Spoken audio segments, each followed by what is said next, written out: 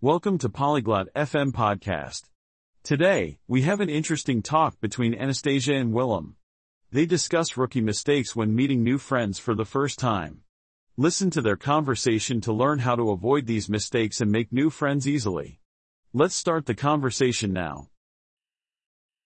Bonjour, Willem. Comment ça va? Hello, Willem. How are you? Bonjour, Anastasia. Ça va bien, merci. Et toi? Hello, Anastasia. I am good, thank you. And you? Ça va bien, merci.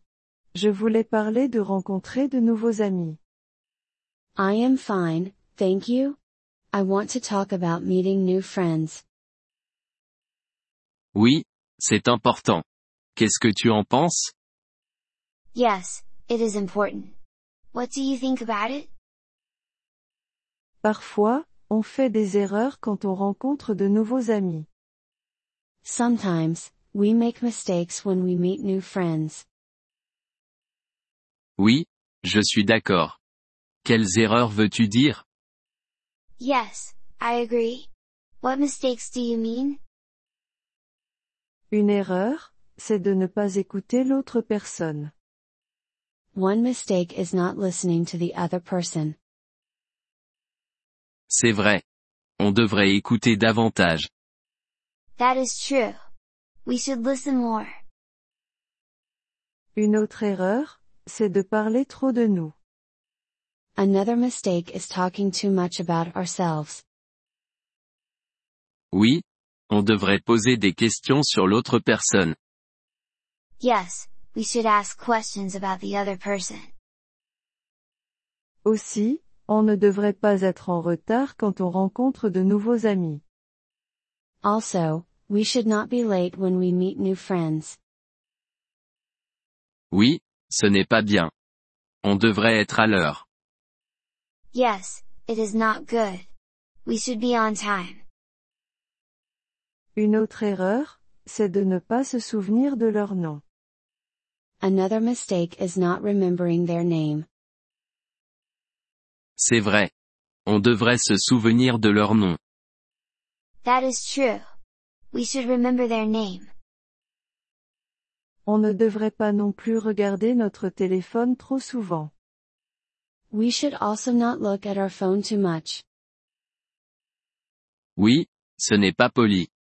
On devrait être attentif. Yes, it is not polite. We should pay attention. Une autre erreur, c'est de ne pas sourire lorsqu'on se rencontre. Another mistake is not smiling when we meet. C'est vrai. Un sourire est important. That is true. A smile is important. On devrait aussi faire attention avec les blagues. We should also be careful with jokes. Oui, certaines blagues peuvent ne pas être drôles ou offensantes. Yes, some jokes can be not funny or offensive. Une autre erreur, c'est de ne pas dire merci.